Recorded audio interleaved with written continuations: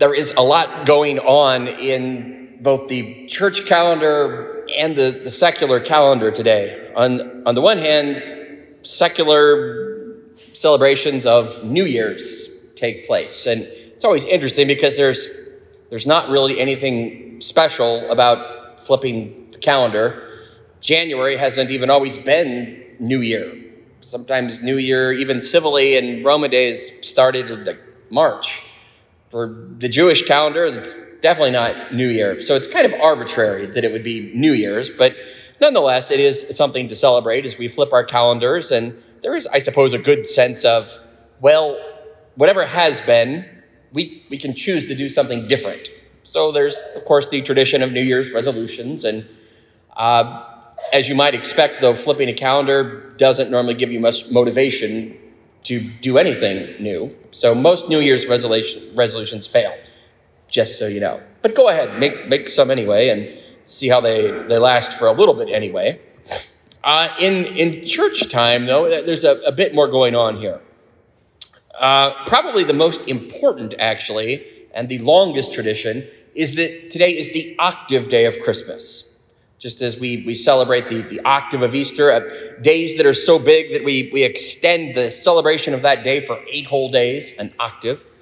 Today is the octave day of Christmas. So we've been celebrating 8 days of Christmas. And of course, we're still in the season of Christmas, even though the octave might end.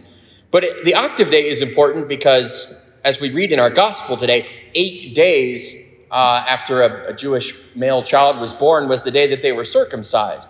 So very important, this last words of our gospel today. When 8 days were completed for his circumcision, he was named Jesus, the name given him by the angel before he was conceived in the womb. If you remember, when Gabriel came to Mary, he was told you're going to name the child Jesus. Joseph received in a dream, you're to name the child Jesus. This is a big deal because a couple things happen. When a child gets his name, especially for a male child, the firstborn male child, is very significant because, well, we kind of know who children's mothers are because, well, babies come out of their mothers. So it's easy to say, well, that's the mother of that child. Not as easy to determine who the father is. So at least legally, the father would officially claim that child as his own and give him all the legal rights of sonship when he gave the child its name on the 8th day. And so today, Mary and Joseph fulfill what was asked of them by the angel, name the child Jesus. But it's also when Jesus legally fits into that long genealogy we often read of Joseph, that he is now officially a son of David. It's a big deal because it fulfills a lot of Old Testament prophecies for Jesus to be legally the son of David, which he is when Joseph officially gives him his name. So that's a big deal. Jesus being circumcised also is placed under the law. As we'll see, even as he gets older, Jesus tells us, I've not come to abolish the law, but to fulfill it. So Jesus is a true Jew, placed under the law of Moses, which he himself is the author of, and then comes to fulfill. So the octave day of Christmas is also the circumcision day of Jesus. And in very more recent modern times, this day has often been given to us to celebrate as a solemnity of the Blessed Virgin Mary, under the title Mother of God. And if you want to throw into on top of that, maybe also World Day of Prayer for Peace. Why not? Let's add one more thing. So especially maybe as we honor Mary and remember the way that Jesus chose to come the first time as Prince of Peace and yet as a little baby, well, we might be inclined to pray for peace for our very troubled world. Might just end by focusing briefly on that last little bit of Mary as the way that Jesus, God, chose to come into this world the first time.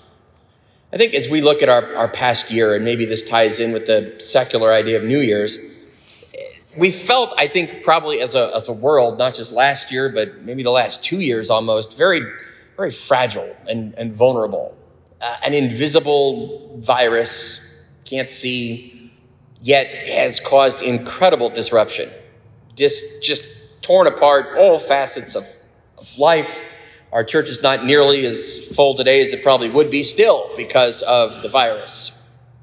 Well, if we have perhaps been feeling a little bit vulnerable and, exposed, I can't help but notice that that's exactly how Jesus chose to come into this world.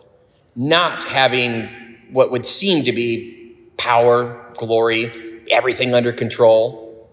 We know as God, certainly he has those things, even as a little baby. God is always able to command everything. But he came as a little baby to show that the Almighty God is not afraid of weakness, vulnerability, feeling like everything is not under control. This little baby couldn't do anything for himself. He was pursued by Herod, who tried to kill him. His parents had to take him to flee into Egypt.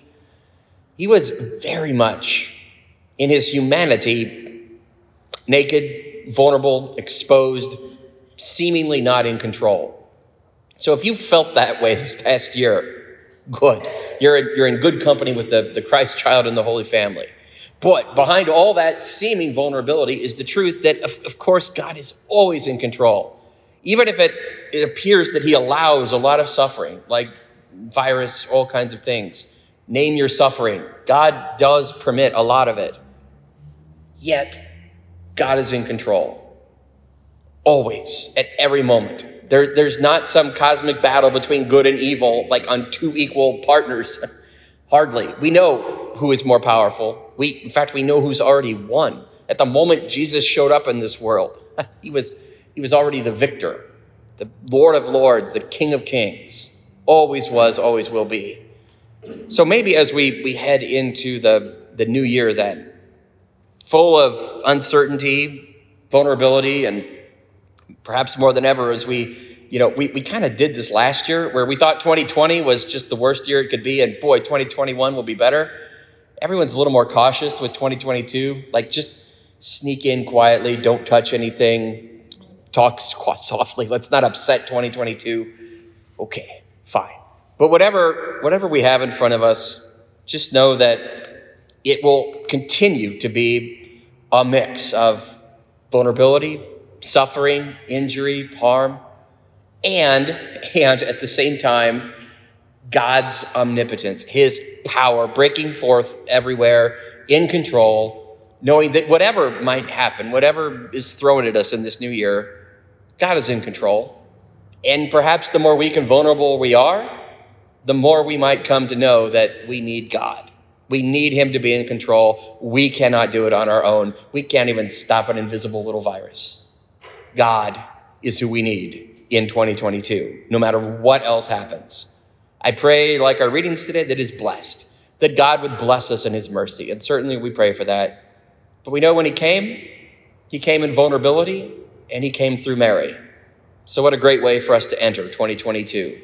Vulnerable and in need of our Blessed Mother, her intercession, her prayers.